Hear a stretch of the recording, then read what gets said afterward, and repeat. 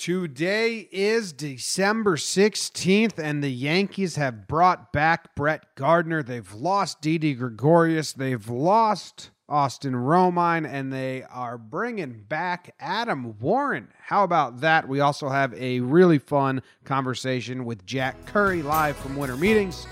Let's talk Yanks. Talking Yanks with old John Boy and Jake. Recaps galore and weekly awards, stat lines, steaming hot takes. Get your Yankees news with these two fine dudes. It's time for Talking Yanks. Talking Yanks with old John Boy and Jake. Talking Yanks with old John Boy and Jake. What's going on, everybody? Thank you for tuning in to Talking Yanks, episode number 369. I am one of your hosts, John Boy, coming to you from New York City, and I've got my co-host and best friend coming to you from Denver, Colorado, wearing a shirt I've never seen him wear before. Interested to find out what it is. His name's Jake Storiale. How you doing, Jake? You're going to feel like a fool. You're going to feel like a fool in a second, Jim. You own this same shirt. Oh, yeah, I didn't put it on. La Vida Baseball. Hey, I'm wearing their hat. Big shout-outs from La Vida Baseball. I know you are. They had us on their show, Julie and Jennifer. Super nice. So, La Vida Baseball. How about that? Also, you're wearing your Easton hat, so we're just wearing all the free garb we get from places we go. Dude, this may sound braggy. I don't know. We've definitely entered full free garb territory of whatever we're doing in the baseball world, and it's becoming a problem. My drawers haven't shut in a couple weeks, and it's like, I mean, it's not in a great way. Like, it's definitely not a braggy way. Roosevelt's, I've got some powerful shirts. This La Vida Baseball, Easton. So, been a crazy couple weeks. Good to talk Yanks. Coach Ballgame, give a shirt. Yeah, thank you everyone that tuned in last episode. It was easily our most downloaded episode. Of course, everyone's excited because the Yankees got Cole. We were excited. Super fun episode to record live from Winter Meetings after having a couple sips of wine. So that's awesome. And hopefully a bunch of you listened and that was your first episode and you're hanging around for more. We got a lot to talk about. We have an interview from Winter Meetings that's going to be part of this episode. But first, let me tell you who's bringing you this show. It is Derek Fern, Joseph Herman, spelled with an H and two N's, so different from Domingo. Thomas Risley, Carson Grover, Matt Mike. That's a weird name. Matt Mike. Mike's his last name? Love it. Matt Mike. Mike Matt. Sam Abramson, Nicholas Monaco, and Jaime Sanchez. Well, thank you. Those are our most recent Patreon subscribers and supporters. It's $2 a month, and I just hooked everyone that supports us on Patreon up. I gave them the Netflix version of our Winter Meetings. I put every interview that we did that's going to eventually be on this podcast up for the patrons on YouTube. They can listen to them, and they will be on the show. So we have Jack Curry has already been up. It'll be part of this episode. Brian Hoke, he'll be a future episode. That one's up. Phil Hughes, that'll be a future episode. Phil Nevin, that'll be a future episode. Marley Rivera, Meredith Marakovitz, those are all already up for the patrons to binge listen to, and they will be part of, if you don't want to be a patron, we get it. If you can't afford it, that's fine. It'll be part of this podcast. It's not secret content, but early access goes to the patrons who I genuinely love because they support us. So thank you. Go do that. Thanks, Patreons. Yeah. And yeah, Jim, did you hear the Cole recruiting detail that leaked out today that ties into our last episode? Wine. Fetch me my wine. Yeah. How about that? Full circle. Cole and his pops are big wine guys, and supposedly Booney brought hey, this is a pretty nice Malbec. Maybe you guys will like this. So yeah, the Garrett Cole signing is just surrounded by different wine. Fetch me my wine. Yeah, that's awesome. And because we did Garrett Cole, we touched on Didi a little bit. We didn't really touch on Didi fully, but I think we have some thoughts there because kind of said in last episode, all we basically said was we knew it was coming, so we're not devastated. But Didi deserves more than that. Didi went from being booed and people chanted Derek Jeter at him when he replaced Jeter, and he was the worst base runner I ever saw, and he couldn't get out of his own way, to being beloved, and kind of he was one of the true branches from that 2014, 2015 weird, kind of old, kind of like not our Yankees to beloved 2017, 2018 teams. So, I mean, you got to appreciate him for bridging that gap and everything. I didn't think he was coming back, so I kind of I gotten over that. So some people were like sad. I had already done that. Wish him the best. I'm really happy he took a 1-year deal and didn't take a multi-year offer for, a low AAV, and he's taking a prove it year, and hopefully he gets big money next free agency. Yeah, and it's it's kind of a tough break for Didi. A lot of Yankee eyes have been feeling bad for Dellin, which I mean you can too, but Dellin actually he might get a nice little contract with the lack of relief pitching out there. We'll talk about that in a minute. But yeah, Didi, classic sports saying, you never want to be the guy after the guy, and he was he was the guy after like the dude, Derek Jeter. And yeah, man, I think it kind of goes overlooked. Like, this dude batted third a lot for us. He played a really quality defensive shortstop. He ends up having a fairly bizarre injury for a field player. Unfortunately, us Yankee fans are kind of used to it now with Glaber and Hicksy. He played through it in the postseason as well.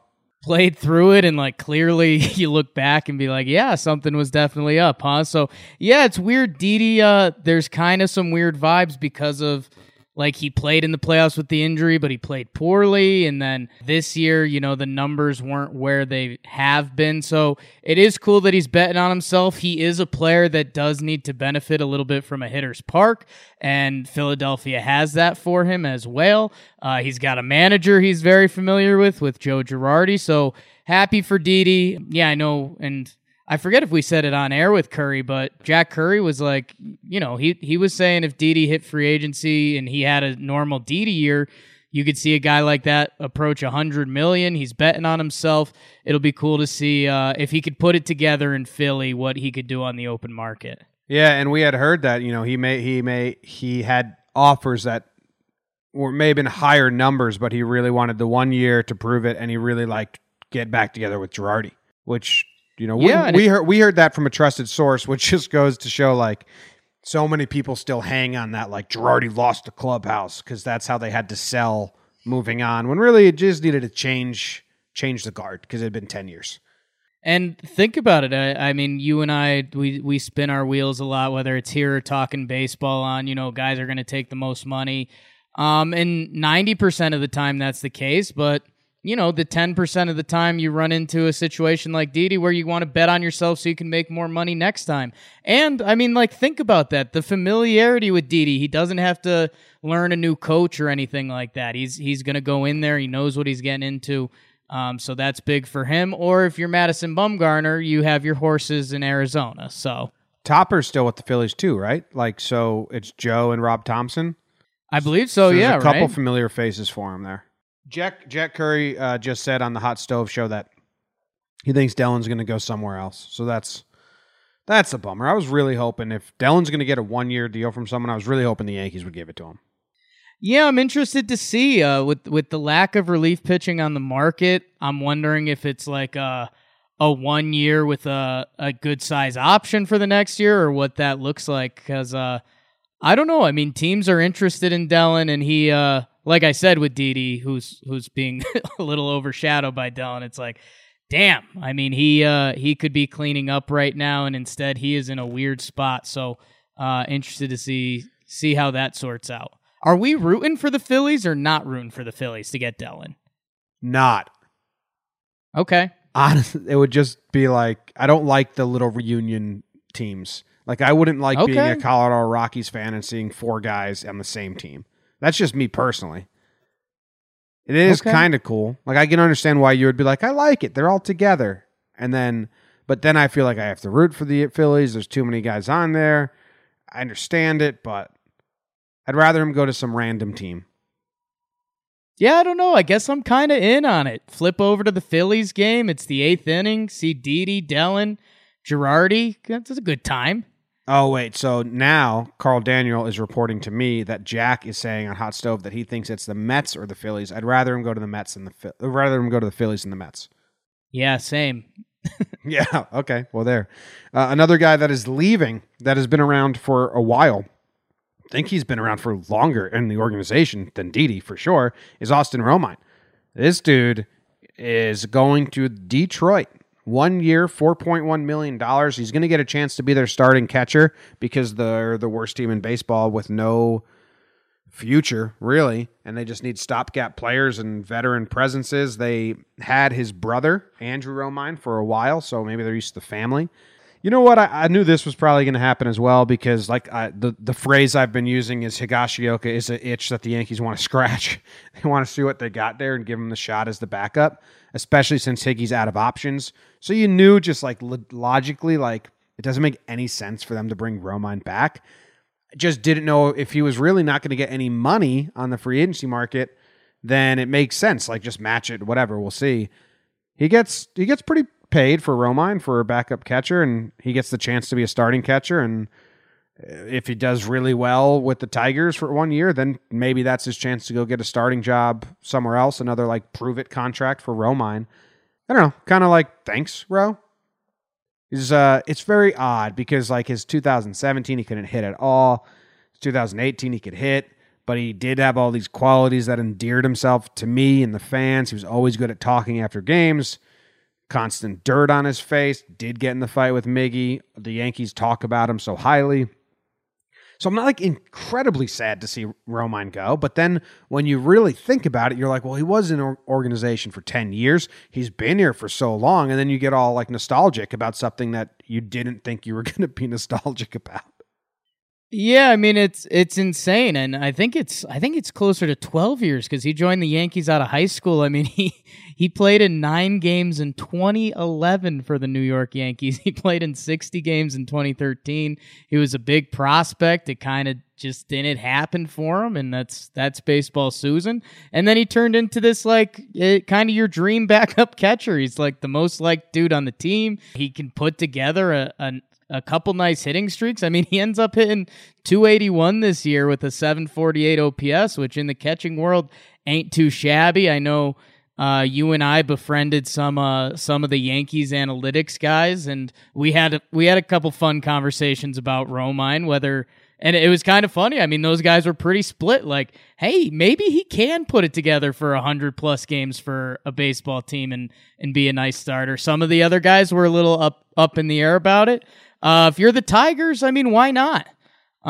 If he puts something together, maybe you flip him at the deadline, or you just get a nice year out of him. So we bid him adieu. We wish him the best. And yeah, the Higashioka thing is interesting because those same Yankees dudes we chatted with at winter meetings, they were talking pitch framing, and we have the new catching coach, and Higashioka's out of options. So everyone was kind of on the Maldonado thing for a little bit, which I guess I'm not ruling out, but it just feels like the Yankees aren't going to punt on Higashioka. But if they sign someone, they'd have to. So I don't know. What if they get Maldonado? Because if you don't know, Maldonado was Cole's personal catcher, and he does really good with them. What if they get Maldonado and they put him on they like sign him to a minor league contract? No one else offers him anything else. Higgy starts. They see if Cole can pitch to Gary, see if Cole can pitch to Higgy, and if it all comes crashing down, then they're like, all right, Maldonado, you're up. Yeah, I mean, I'm still expecting Maldonado to get major league offers, so I don't think that's an option, but maybe. Yeah, for me, it's a weird catch-22 where, I mean, Gary Sanchez has an injury history at this point. Catchers, I think there was only 7 catchers that played 120 games last year. So if you have to play Higashioka 50 games, I think you're fine with that. Romine's played 70 plus the last 3 years. I think that gets me into a little bit of a scary territory with Higster. So I don't know. That's I don't have a pulse on that, to be honest. I could, if they signed Maldonado tomorrow, I wouldn't be shocked. If they came in and rolled with Higgy, I wouldn't be either. Yeah. I think they're going to roll with Higgy. But they should get some depth because Higgy's out of options and, I don't know, injuries happen. Like, who's their third right now? Do they have a AAA catcher? Because for a while they didn't. It ended at Higgy. Yeah, I mean, they're going to invite someone to camp. I can try to bring up the free agent catchers quick. That's not a combo we really need to deep dive into. Yeah, that's a string catcher. We could skip that one. Check it. Yeah, check out Talking Baseball if you think you might be into something like that. Hey, Jim, you know who is out there? Who's that? Your guy Cervelli. I don't know if you can bring Cervelli in on a minor league deal. I think he might just rather like bathe in cologne and sip wine than come play in the minor leagues. Hey, you and me both, sister. All right, moving on. They bring back Gardy. We all knew it was going to happen. I think on this upcoming interview with Jack Curry, we say like Gardy's going to be the next move. And he was. We actually ran into Gardner's agents at winter meetings. They said they were big fans. I said, tell Gardner what a podcast is, then tell him to come on. They said, oh, I don't know. But they were like, yeah, Gardy doesn't have any social media, so we texted him your videos of him. I'm like, cool, thank you. They were really nice guys. But they were there working it out, and it was like right after Cole, and we were like, so you're good now? And they were like, yeah, trying to get him the best deal. And they got him a pretty nice deal, and Gardner got it for himself, having a good season last year. I was going to like any deal, really, to bring Gardner back. So I'm happy that, both sides found something and a way to do it. It is a little tricky. He gets $12.5 million of guaranteed money. The way it's split up, I find interesting. There's a $2 million signing bonus. So Gardner gets that as soon as he pens his name on the paper. Then they're paying him $8 million for 2020 season. $8 million. Then, if they don't want him back for 2021, there's a $2.5 million buyout. So that's the guaranteed money. A $2 million signing bonus, $8 million salary, that comes to 10, $2.5 million buyout, that comes to 12.5 guaranteed money. So the AAV on this, I believe, is 10 million. Because I think the signing bonus counts towards the AAV. Yeah, I keep flopping on it. I've seen 10 and I've seen 12.5, but yeah. So, yeah, I don't know what it is. And then if he has a really good 2020 and they want him back for 2021, there's a 10 million buy-in. So he'd be getting $10 million next year. I like it. Hicks is hurt and Hicks is kind of fucking, I'm nervous about Hicks's health, obviously. Everyone should be. Gardner's been a constant player. Like, he will give you the games. They're trying their best to get him out of some games so they can keep him a little healthier, but he can play center field still. He can be that intensity in the lineup still. He's just struggle with the bat every now and then. Dude, if you're into WAR, and I know that sometimes I'm into it and sometimes I'm not, and I think that's how everyone views WAR, Gardner's really valuable. The defense and the offense and the entire game and the base running, when you combine all of them, he's really, really valuable. I think if he wasn't on the Yankees, he'd be more talked about. But the pinstripes actually kind of dull him down, and his teammates kind of dull him down. I think if he's a 10-year Kansas City Royal, he's talked about a little better. Yeah, it's an interesting mix because I know you and I have run into the Cole Calhoun comparison a little bit, and I think that's semi-similar, and I think they're kind of viewed in similar lights around baseball. I don't know. But yeah, I mean, if you look, 2018 is kind of the outlier. The past 7 seasons, he's played 140 plus games for the New York Yankees, which is insane. And then, 2012 was the year he had his injury. If you go back further than that, I mean, the guy's played basically 140 plus games, 9 out of 10 years. And if he does what he did last year or 2017 or hell 2015, I mean, they're going to pick up that option. And he'll be back. It's going to be interesting to see how Brett Gardner's career winds down. A lot of people thought it was over the year before. I'm not going to write off Uncle Brett until the fat lady sings. But yeah, and again, you have to appreciate, like, he played so much center field at age 35 last year. He had one of the more productive center field seasons. And, you know, we do all this. We just mentioned Didi going to Philly, betting on himself. Other free agents are taking the best offer. Like, there were teams that probably wanted to give Brett Gardner more money for what he did last year, but it was kind of known around baseball, like, hey, he's staying in New York, which that's pretty cool. Yeah, we asked someone, and like they're like, "Hey, is Gardner going to come back?" Someone that would know, and they were like, "He's not playing for anyone else. I can tell you that." And it was like as simple as that. Why would you want to? Yeah. In 2010, Brett Gardner had more B-WAR than Christian Yelich did this year. That's weird, huh? Boom. Yeah. Good for Gardy. I'm excited about that one. I was nervous to lose like Dellin, CeCe, and Gardy in one fell swoop. Kind of a veteran in every facet of the game. Lineup, starting, and relieving. And it's not even like, I don't think their presence is that much felt. It's more just for me personally, like I have memories attached to those guys. Yeah, I mean, you look at the first games Romine played in, and you look at that lineup, and it's like, is this lineup from 2001 or 2011? But yeah, it's good to have Gardy back. I think the leadership stuff is interesting because, you know, CeCe, obviously his presence and the way he goes about everything. I feel like Gardy, you know, he's a prankster, but he's also a lead by example guy. Like, you're not going to outwork Brett Gardner and bring it day to day like he does. So yeah, it's good he's still there, and it's kind of another year to pass the torch to Judge, Glaber, Gary, those guys. Yeah. Dude, so this opens up 2 slots on the 40-man now. I haven't looked into this. Have they done anything about this yet?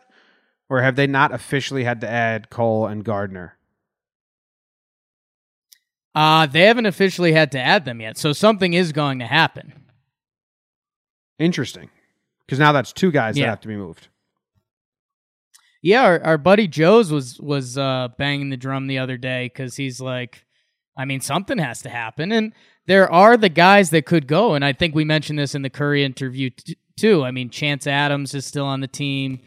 And I think there was one other major outlier that we were like, yeah, the Yankees could be expendable with that person. But yeah, you'd like to see a cute little Cashman trade sneak up, or hell, how about not a cute one? Yeah. Bring the hammer, Daddy. Yeah, or he just dropped someone. So this is what I was referencing. From 2013 to 2019, Gardner has more WAR than Bryce Harper. Yeah. Isn't that, just because he plays so much and he does it on 3 sides of the game. Yeah. He's racked up, I mean, 12 and a half career defensive WAR is pretty wild. And he's just out there and plays. Like, that's, I don't know, it's been a kick I've been on for a little while now, but I mean, if you're healthy and playing, like, people forget how valuable that is. And that's part of Bryce Harper's problem. Yeah. Yep. And Hicks. So where do we have... Oh, I was going to say this. Maybe Chance Adams gets bumped from the 40-man, and the Yankees basically just brought in the better version of Chance Adams, which is Adam Warren. He's back. Little caveat, he's not going to pitch at all in 2020. He just got Tommy John, and he's hurt, and the Yankees signed him to a 2-year minor league contract to give him the rehab year, and then maybe he can help out in 2021. It is funny. He was a Yankee. He gets traded to the Cubs. He gets traded back. They trade him to Seattle for nothing. Some money. Now would they bring him back again? And I think I kind of like this move, even if the Yankees don't anticipate him like being a part of 2021. Just like, you know what, Warren, we'll pay for you to rehab so you get another shot at this thing. We like you. Like we fucked with you enough. We'll be the nice guy. Yeah, you're familiar with the facilities, right? You know, get healthy. If you could throw a couple bullets for us in 2021. Let's do it. If not, we bid you adieu. But yeah, I mean, are we going to be shocked at all if in 2021 Adam Warren is out there twirling to the tune of a 3.5 ERA, and when we're up 5 runs. Like, nope. I've seen that. I've seen that every other year for the past 5 years, it feels like. Well, yeah, could use a good mop-up guy. I feel like we haven't had a good, like, solid mop-up guy in a while. Cessa was, but we couldn't turn our brains on for it. Yeah, that's true. That's true. Adam Warren is a weird pitcher, man. He's Swiss Army knife, and, like, every blade was dull, but they still got the job done. He's like the worst pitcher to have in a 2-run game, like the best pitcher to have in a 5-run game. Yeah. Well, good for Warren. He's back. Back in pinstripes. Back. All right, so let's do a little like what is the roster and the lineup as of now, and then so we got Judge in right field, Gardner in center field, Stanton in left field until Hicksy's healthy. I have Tauchman as the 4th outfielder. We got Gio at third, Glaber at short, DJ at second, Voit at first. They did come out and say it's Voit's job. Out of spring training, there's not going to be competition or anything. If he's healthy, it's his. That's good. I'm happy they said that and put the confidence in Voit right away. You got Gary behind the dish.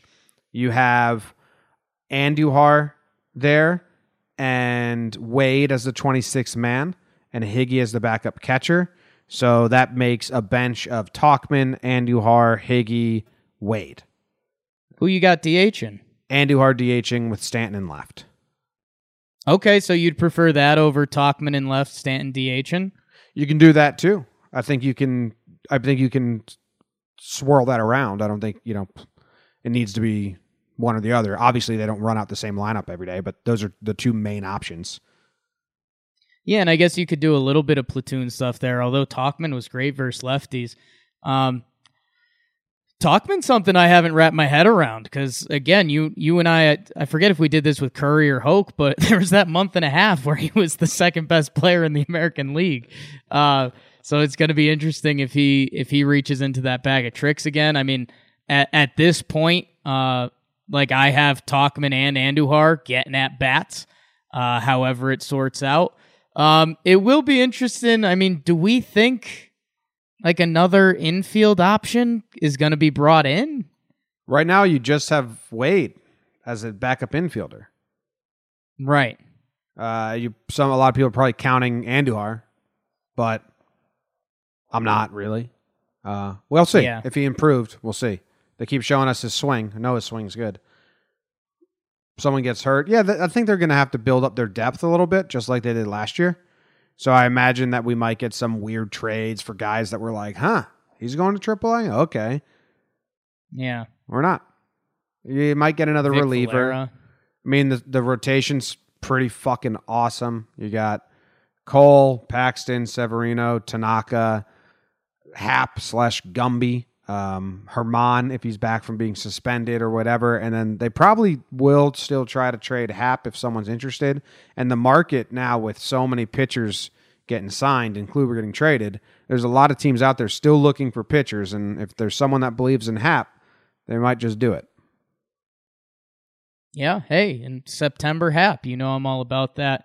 That's another one I have no idea. I just, you guys come here for your Yankees insight. I got nothing for you.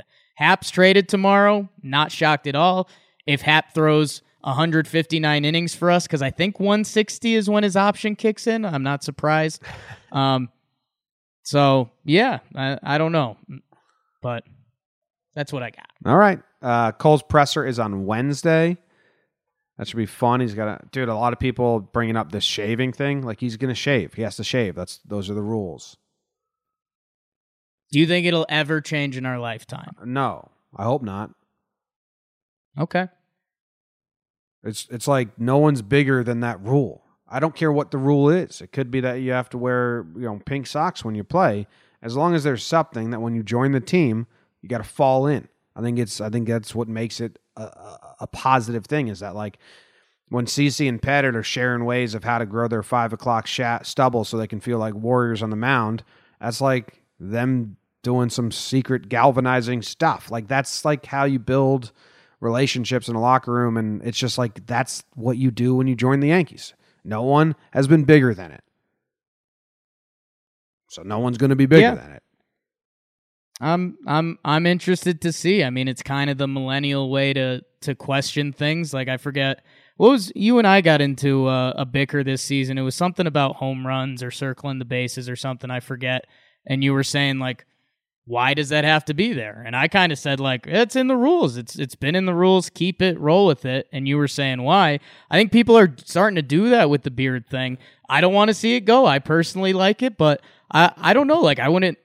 I'm too wishy-washy this episode. I need hot takes, but I don't know. Like, it's getting kind of loud that I could see at some point the Yankees being like, fuck it. Oh, honestly, like, this is there's certain things that make the boomer in me come out. These like young kids that are like crying about the rule, I can't help. I'm just like, oh my God, you guys are so soft, to use internet talk. I don't really use that phrase. If you're honestly crying about Garrett Cole not being able to have his stubble on his face, like, you're so soft. What about when your beard got shaved? I mean, if I was playing for the Yankees, I would shave my beard. I did it for a bet. Wow, rumor. It's just It's just so stupid. People are like, to the Yanks. New York made it illegal for employers to make their employees shave. Shut up. Oh, shut up.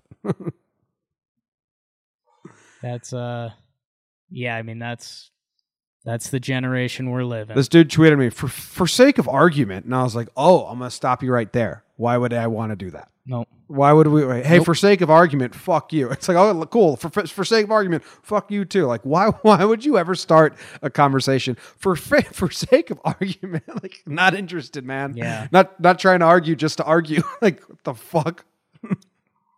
Hardest of passes. Yeah. Hard no. For sake of not arguing, I'm going to pass. That's a good reply. Yeah. All right. Let's throw it to the conversation we had with Jack Curry. I know in the Lindsay Adler episode, you could see that Jack was right next to us. He just walked over, gives you some Swedish fish. It was cool in winter meetings. So finally we got him to come over and sit down with us. Talked about David Cohn's book. Talked about Buck Showalter being in a booth with them. Talked about this season and the Cole signing. So enjoy it. Thank you guys very much. Here's some ads and then Jack Curry.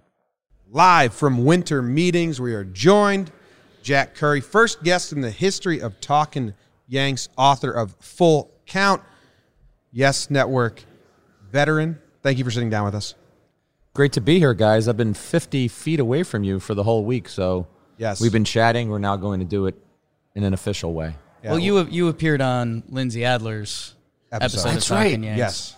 So you were featured. I did sneak into Lindsay's episode. That's right, with some Swedish fish. Oh, man. Yes. Jack, that wasn't cool. And I still need you to know that. But thank you.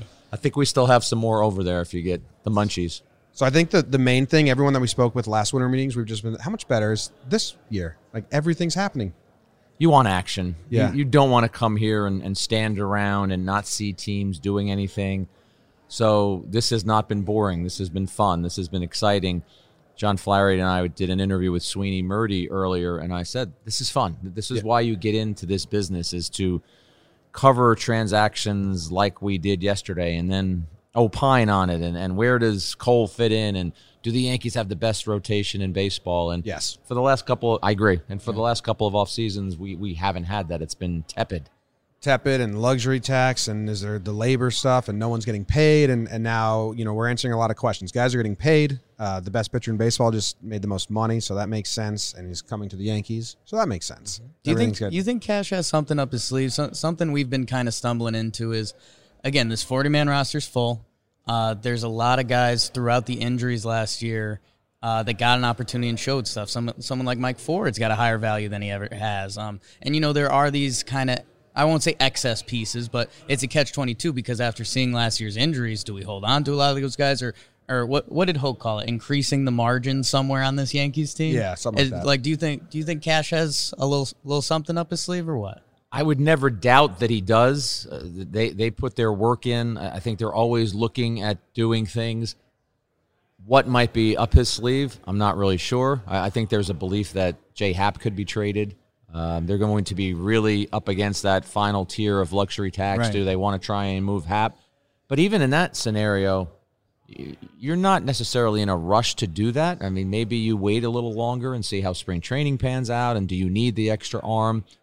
I mean, we've all heard the speculation. I think Joel Sherman was the first to write it a few months back. If a guy like Lindor was available, could the Yankees swoop in and make that deal? And the thing I keep saying about that is that would be fantastic. Of course, you would want Francisco Lindor. Yeah. But remember, it's going to have to be painful on your end, what you're going to give up. You're not just going to give up 3 or 4 guys that are a little more less relevant on your roster to get somebody like a Lindor. Do you think it's likely that they re-sign Gardner and that's it? That's the offseason? I think that's possible. A bullpen guy, maybe something maybe like a that. bullpen guy, but I think the Gardner marriage, I'd be shocked if that doesn't continue. I have to believe there's a reunion there.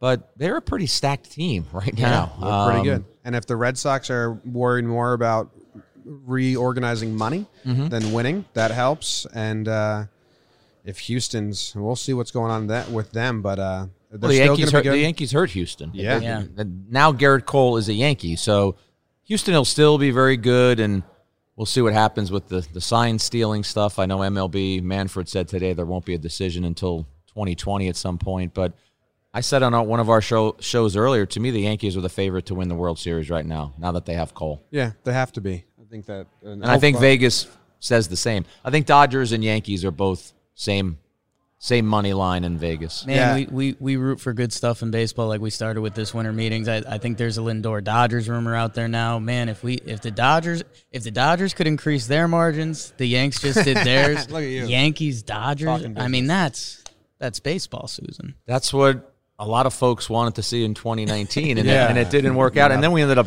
getting a great World Series. Yeah. That was a very entertaining World Series. But Yankee fans and all the folks who listen to your show and watch our shows, I mean, they should be thrilled right now. Yeah. I mean, this was a George Steinbrenner move. This was out of the George Steinbrenner playbook. I interviewed George dozens of times, and he loved stars. He wanted marquee names. He wanted the Yankees to be bigger and bolder and badder than anyone, and part of making that happen is getting the stars. Garrett Cole's a star. Yeah, they won the headlines so far, and then they're probably going to win a lot of games. I want to talk about your book, though. It's awesome. Congratulations. Thanks a lot. It was a big year for us, and it was a big year for you. And is this your first book? No. I did a book about 20 years ago with a guy you might have heard of, Derek Jeter. Okay, well, I was 10, so I apologize. I couldn't read yet, and Jake's still struggling. Where? Oh, no. It was called The Life You Imagine. That was a fun book to work on. Yeah. Jeter was about 25 I or had 26. That. I read that, yeah.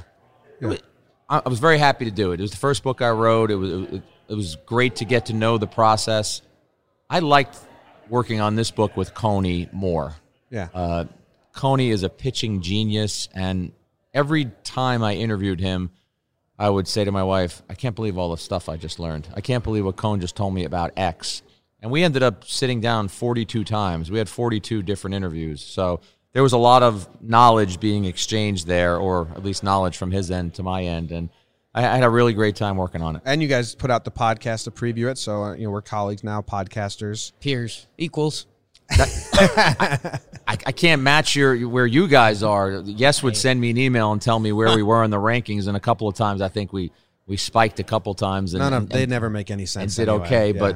but we're probably going to resurrect something like that in 2020. We'll see. We've been talking about doing that, but like I said, in terms of collaborating, Cone's knowledge was just so enlightening, and I think anybody who picks that book up, we started out making it a pitching journey, but there's also a lot of personal stories in there, so it became a personal journey for him as well. Well, he was really open about a lot of things too, about the minor leagues, about some like rough times, and just trying to figure out life as a young kid with a lot of money. He was very open about that. We touched upon some of the incidents he had in his life that he's not too proud of, and his relationship with family members. He got into that, and you're right. The story you're referring to is his signing bonus. He went out and bought a red Z28, I believe that's what it was, and didn't realize, well, you got to make these payments. You're going to have to keep making the payments on the car. And then I think he ended up, I should know this, the book's right over there, traded it in for something you wouldn't brag about. A blue Dodge or a blue Impala or something like that. Yeah. But, yeah, he had to learn. He had to learn how to manage his money. Yeah, I told you before we sat down that I as I was reading it, I wrote down all these questions because I was fascinated. And for you and for Coney, and I can't remember all of them. I should have brought it with me. But one was you matched his voice in the words perfectly. So I want to know, is that hard to do. At some points, I was like, is this talk to type? Like, am I just listening to David Cohn? Because anyone that listens to him, and we all do on broadcast, it just sounded exactly like him because it's written in the first person. And was that a decision that took a while to figure out? Well, first of all, I really appreciate you saying that because that is what an author is trying to do. And that's not necessarily an easy thing to do. David is very intelligent, very vocal, gives long answers to questions, but you can't just transcribe his answer and slap it in a book. Yeah, there's nuance. There's details that you have to get in there. And so one of my proudest moments was Coney had an event in the city, a charity event over the summer, and the book had been out about a month, and his father came up to me. And I'd met his father before, but hadn't seen him in years. And he said, I just wanted to let you know I love the book. And he said what you just said. He said, I knew David's life, but you brought it to life. And it's felt like it was David's words, page after page after page. And that was a no-brainer to do it in his voice. As a writer, you'd love to be able to say, well, let's write a baseball book. And then David Cohn stood on the mound in Kansas City's Bud Park trying to become the next Tom Seaver and then quote David Cohn. You got David Cohn's name on the book. It's got to be in David Cohn's voice. Yeah, and like we said, he opened up. He was very personal. And like if you read that from someone else, you're like, this is a little, but it coming from the first person, it just really is like, oh, we're in here. We're open and we're listening to him talk. That's exactly what it felt like. The book starts with we called it a reflection. Yes, and it's the eighth inning, right? It's the eighth inning of his perfect game. He's in the Yankee Stadium bathroom and he starts talking to himself. Don't blow this. Those are the first words he said to himself. We were looking for a way to start the book, and my editor, Sean Desmond, great guy, said, you need something that's going to grab people. Well, I was at my house. We were watching The Perfect Game. That was going to be a chapter. And he tells me that story, and I stopped him. I said, what did you do? He said, I went up to the bathroom, and I started talking to myself. I said, was that a common occurrence? No, I'd never done that before. And then I dug in. I said, now I need every detail from that conversation. He believed that he was ready physically to get those final 3 outs, but mentally he was telling himself, you're 36. You may never have another opportunity like this. Do not blow this. And then we sort of end the anecdote, a little bit of a cliffhanger, but it's not a cliffhanger. Everybody knows he got the perfect game. So it was a fun way to start the book, and it's a good stocking stuffer. So if you're looking for something for the baseball fan in your life, go get Full Count. Was there any revisions where he's like, because it is in first person, and Coney says, Jack, I would never use that word. It's funny that you say that. If you notice in the book, I think we have one curse. Okay. And I'm not saying David has a potty mouth, but he's a ball player. People curse. And that was kind of a decision that I made, and he didn't contest it. I didn't want the book to be filled with a bunch of F-bombs that were unnecessary, so we didn't really go down that road. David was great. I would write a chapter, send it to him, and most of the time he would say, looks good. A handful of times he asked to massage something or he'd correct me on something, but for the most part, once it was written, he was good with it. I know very little about book writing. I know very little about a lot of things. That's one of my strengths. What did stuff like? Did anything get cut that was a good story, or how's that? Maybe that's something you say on a podcast? That's a great question, Jake. Thanks, Jack. So we're out here in San Diego, and one of the freelance tech people working with us, a guy named Patrick. I'm sorry, I forget Patrick's. Well, I don't know Patrick's last name. Is he Christmas sweater? No, it's that's Nick. Okay. Patrick is the guy sitting next to Heather over there. Gotcha. Started talking about Oral Hershiser because he works on some of the Dodger broadcasts. And I told him, when I worked on the book with Cohn, if Cohn told a Greg Maddux story or an Al Leiter story or a CeCe Sabathia story, how I wanted to make this book stand out was I'm going to call that person and get their perspective. Nice. Cohn loved watching Hershiser pitch, and he talked about that two-seam fastball that he feels Hershiser pioneered. Said, I'd never remember anybody before Hershiser throwing that two-seamer. Maddux came after Hershiser. So we did a whole chapter about that. And in the end, it was just, it had to go. So it hit the cutting room floor, and I felt so bad about it. I sent the chapter to Oral Hershiser. Said, I didn't waste your time. I want you to know it was written. It just never made it. Yeah. Man, you got to sell a little leaflet, 10-year edition with the Oral. The scary thing is I could probably have done another 200 pages with Coney. We do have a lot of other things that some stuff has to get cut. You just can't get it into. I mean, Cece, there was some stuff with Cece that we ended up cutting. Just some technique and some things that he did on the mound that was different from what Coney did. But the book was about 400 pages, and you don't want it to really be much more than that. You don't want people to pick it up and say, oh, I'm never going to have a chance to read that or be fearful of the size of the book. We were talking with Phil Hughes, and he said that most major league, was it Phil Hughes or was it someone else? I don't know what you're about to say. Yeah, that's a good point. They were saying that most major leaguers, if they get signed and they celebrate that, it was Kuznick, an agent, that they're probably not going to get to the MLB. If like getting signed or drafted is such an achievement that they're probably not going to make it, because you want the hungry guys who know the end goal. But that wasn't Coney. In the book, like he was like, I'll make a nice minor league career and I'll pitch a little bit and that's it. And then as he saw his friends go up, and I thought that was super interesting. And that's why when I was with Phil Hughes, he came up with Jabba and Ian and stuff, and it was similar where like that's kind of pushed him more, was that he was in an organization of like competitiveness. And I don't know if you know, Jake, he got injured. Cone did, and then he saw everyone else go win a World Series while he was Saberhagen, right. Gubaza, Danny Jackson. Right, he was injured, and they ascended to win the 85 World Series, and it was crushing to him because he should have been on that team, but he busted up. He tore his ACL in a collision at home plate.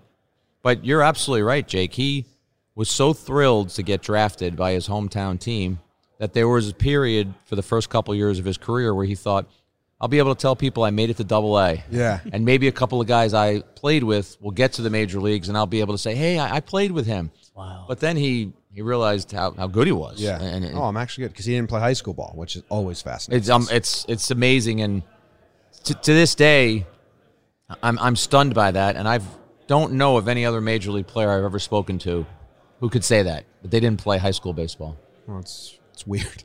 You know who didn't? Yogi Berra didn't. Babe Ruth. Yogi Berra didn't? Yogi Berra played in that college league with the guy became a really big time announcer. Oh, Garagiola? Yeah. They played in something. And Babe Ruth played at the orphanage when he was 18, and then 19 he was in the show. I don't want to get you in trouble, Jack. Spoiler. No. When David, the pitching coach for the Yankees, it comes available, and you're obviously very close with David Clone. You're clones. You wrote a book. You guys work together. Yankees, there's a lot of different parts there. I mean, were you rooting for him? Could you root for him? Yes. Okay. Yeah, there's no way to sugarcoat that. I think David Cohn would make a terrific pitching coach. I'm not saying anything about who the Yankees hired. No. Matt Blake has impressive credentials, and I think the Yankees hired a great pitching coach, and I think he will be great for them. But having had a number of discussions with David about that position, sure, I was rooting for him. I was rooting for him to have an opportunity. He interviewed. He told me he thought the interview went well. I think that when you're in the game the way he was as a player, I don't know if it's ever easy to not have the uniform as part of your career. He loves what he does at Yes.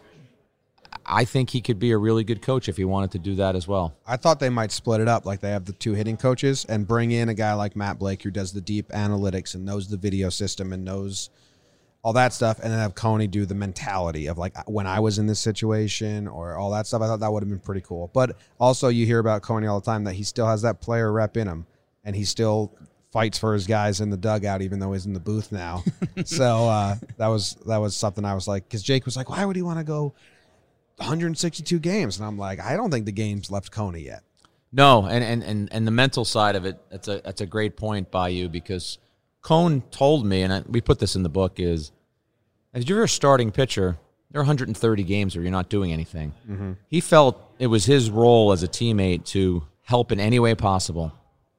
Pick up a tip that a pitcher is doing, anything that could help a hitter, help a pitcher. And I just think he watches the game with such a discerning eye that if you listen to him during broadcasts, he'll predict something that is about to happen. I'm making this up, but Tanaka's slider hasn't looked real sharp this inning, and 2 pitches later he hangs a slider and it's out of the ballpark. He's such a smart baseball guy. Should we talk Buck?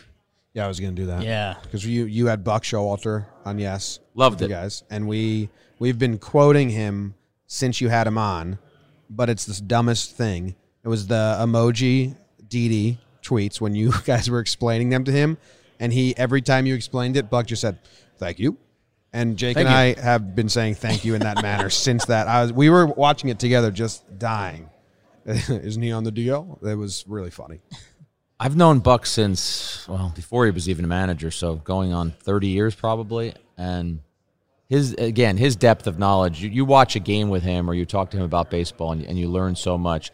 So having him in the studio was a treat because for me it felt like a flashback to when I was a beat writer for the New York Times in the 90s and he was a manager because you learned so much from him. But the emoji thing, very funny. Buck in the studio, very funny.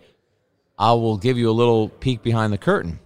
We do our pregame show. We go down to Bob Lorenz's office and watch the game. And Bob's got a big flat screen TV.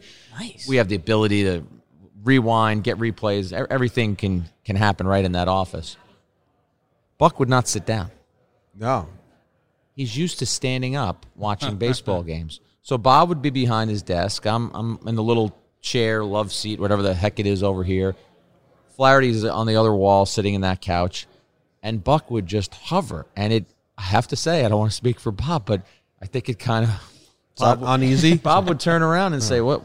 Well, hang out. Have a seat. Have a seat." But it dawned on me that That's through how he 40 lives. years of baseball, you never saw him sitting down in the dugout. He's up on arms the rail. crossed. So it was fun, and That's funny. I hope I wonder if Girardi in his home is like, the one leg on one step and the one arm on the railing, just kind of like. I thought he would get a job, and he didn't. So I hope that he and Yes come to some sort of agreement, and then we see him again next year. Well, it's funny. Like, that bit was funny, but majority of it is actually really, really good baseball insight. Awesome. Yeah. Awesome. He sees things that other people don't see, and some of this didn't even make the air, but one day he was talking about the grounds crews at each individual stadium and how they prepare the fields. And the depth to which he knew that, again, I forget specifics because I said, what are you talking about? In Cleveland, the grass is a little shorter, and in Chicago, they wet down the grass right before the game, so it's going to be soft, and if you were going to bunt, you got to be aware of that. Just endless detail that I don't know if there is another manager who pays attention to that stuff. That's insane. And the baseball ended early for us. The coaches said, no thanks, we don't want you on the team. The two things that I went full fanboy to you on Twitter was, he said when pitchers are in the field, they normally miss high because they're used to throwing on a slope down the mound. And I was like, again, one of those little details that, like, that could be a huge play in a game. If a fielder knows that and they know there's a chance the throw is going to be high, like, that could change a game. Mm-hmm. And the other thing, I think there was a rundown and he was talking about the hands being up or the hands being down. And it's like, these little things that it was so awesome. As someone who loves baseball, is awesome. His commentary on rundowns was fascinating. Yeah. We would, and some of it made the air, some of it was just in Bob's office, but he would point something out and say in a rundown play that the trail runner is waiting and the guy stays in the rundown long enough and he gets the base and they get one out.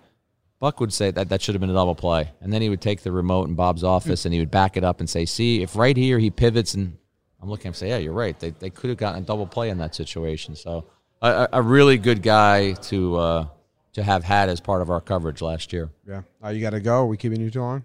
I got 5 more minutes. Okay. Let's make him count. Let's make them Jack Curry minutes. I mean, gotta you guys we want got to do music? a trivia as well. Trivia? Oh, I do want to do music. What are you listening to? Catch us up. This is the Jack Curry Music Minute. What am I listening to? Do you know who Tones and I is? No, I don't. Australian female singer. Okay. She's worth checking out. She's got a song called Dance Monkey. You will You will dig that song a lot. Did you like Springsteen's new album? I loved it.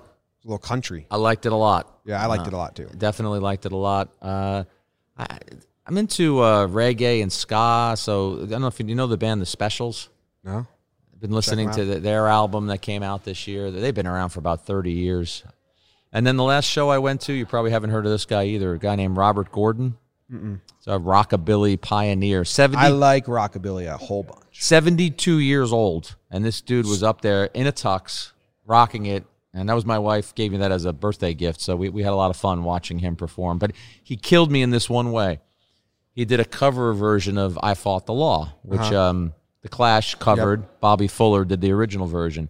This place was so intimate that after he finished the song, he was fiddling around with the mic or something. He was talking to the audience. I wasn't a Yahoo. There was a moment to ask a question. So I said, Robert, you just did I Fought the Law. What's your favorite version? He said, Bobby Fuller. I didn't like the Clash's version. I said, oh no. That was very painful for Jack Curry to hear that. He should have said the one you just heard. That's true. He could have said that. Jake, do you have a trivia question? We've been doing trivia with everyone. Trivia. Roosevelt's the stylish shirts you've seen us wearing. For a shirt. And for a shirt. Swag. Jack. Oh. For a shirt. Pressure's on. How would you say, scale of 1 to 10, what would you say your baseball knowledge is? In terms of trivia? Yeah. I mean, I don't want to sound haughty, so maybe I'll give myself an 8. Okay. Not a 10. That's good. You are a 10, Jake. That's too easy. Layups. New York Yankees. Who on the 2019 New York Yankees had the most saves? 5, 4, 3, 2, 1. 2019 Yankees? Chapman. You get a shirt. You get a shirt. I thought this was going to be some kind of trick question. Everyone's on edge, and then we just give them an easy one. Everyone gives you the face you just gave us, like, are these little shits trying to trick me? Nope. I don't look bad. Nope. So you get a Roosevelt shirt. That's awesome. Us out here. They've been good people. Yeah. Late bonus question, and this is genuine. You can tell when I'm being silly or not. Your professionalism is awesome, and it's something I struggle with completely. Is there anything I can do? Do you have any advice for me? Or we marvel on the podcast when he cuts to the studio for those 30 seconds and you deliver those 5 lines and then it's in and out and we're like, your game time is sharp. Do that. Well, thank you. It's kind of you guys to say that. Are you serious? You're looking for advice because your personality is what makes you who you are, and your charm is that you're a funny guy. And that wow, look at this shirt. Oh, yeah. My gosh. What'd you give me? Am I a large? Yeah, large. Yeah. Nice. Major League. The Major League Baseball. This is fantastic. Yeah. If you're being serious, I guess for me, having a newspaper background, I always wanted to be prepared, beyond prepared for every interview. And I can have fun. I can joke around. But I'm also, when I'm doing my job, I'm pretty serious. You're sharp, man. I'm pretty serious about it. And I watch some pregame shows, mostly football pregame shows, and it becomes a laugh fest. Yeah, they have too many guys in the room. Yeah, I think people are watching for information. So in terms of professionalism, to me, if you're comfortable with the topic, if you're comfortable with your knowledge, that has to come across. You have to be able to express that. But if you're naturally a funny guy and a guy who likes to joke, there's nothing wrong with being that guy as well. Huge. Thank you. I think what it boils down to is not an option for you. Okay. Professionalism is out the window. Jake, stop trying. Yes. Thank you very much for sitting down with us. Awesome. Thanks for having me, guys. I'm sure we'll do this again sometime. Yeah. Thank you guys very much. Everyone go tweet at Jack. Tell him he was great. Tell him, hey, you were absolutely great, Jack. We've said this a bunch. Jack came on talking Yanks. He was our first ever guest. He had no business saying yes to us at that time and coming on. He's been nothing but kind and nice, so we appreciate it. Anything else, Jake? No. I'll give my own thank you to Jack for kindly telling me that I can never be professional. He's awesome. Like you said, I mean, baseball, whether it's baseball, music, dropping Swedish fish in front of us, he's been the best. Jim, I do have to give a mini shout out. You got me added to a Yankees Twitter group chat this week. You're actually in it? Oh yeah. I was added to the Talkin' Wanks group chat. I didn't know what Talkin' Wanks stood for when Frankie tweeted that. What does it stand for? Talkin'. I'll let you put 2 + 2 together, but it started with a lot of Yankees of ladies' Twitter. Jimmy threw my hat in the ring. They kindly added me. It's kind of a wild space, man. There's a lot of a lot of love being spread, a lot of you go and pumping each other up, and I love it. And it's also, some don't be creepy on Twitter. People are sending out pics of their biscuits and stuff, and just don't do that, people. Yeah, don't do that. Yeah. So yeah, there was a ladies of Yankees Twitter DM, and I was wondering why you weren't in there. As was I. Kind of offended at the start, but yeah, and I know we in our earlier stages we had some of our listeners that were like, "Why do you guys reference the Twitter stuff?" If you're not involved in Yankees Twitter, honestly, check it out. Like I wasn't a big Twitter guy, but it really is a community, and like, dude, I was the dude on AOL and AIM that was just, I don't know, talking sports in different places I could, and this was awesome. I mean, we got friendships forming and stuff. Yes, I did have to put it on mute because they're sending about 100 messages a minute. But yeah, go talking wanks. Yep. And we're out. Go Yanks. Tell them Grams. No, not yet. Be on the lookout for all the podcasts. Like, I don't know what their holiday plan is. I know that some of the interviews we have are long, and the patrons can tell you that too because they're already up. So if there's more news, we will do, a reaction and an interview mixed. If there's not a lot of news, you'll probably just get an interview during the holidays, and then we'll do a voicemail up here and there as well. We're going to kind of play it by ear, but it'll be the same schedule. Tuesdays and Friday drops, and enjoy it. Thank you guys very much. Go Yanks. Tell them Grams. Go Yankees.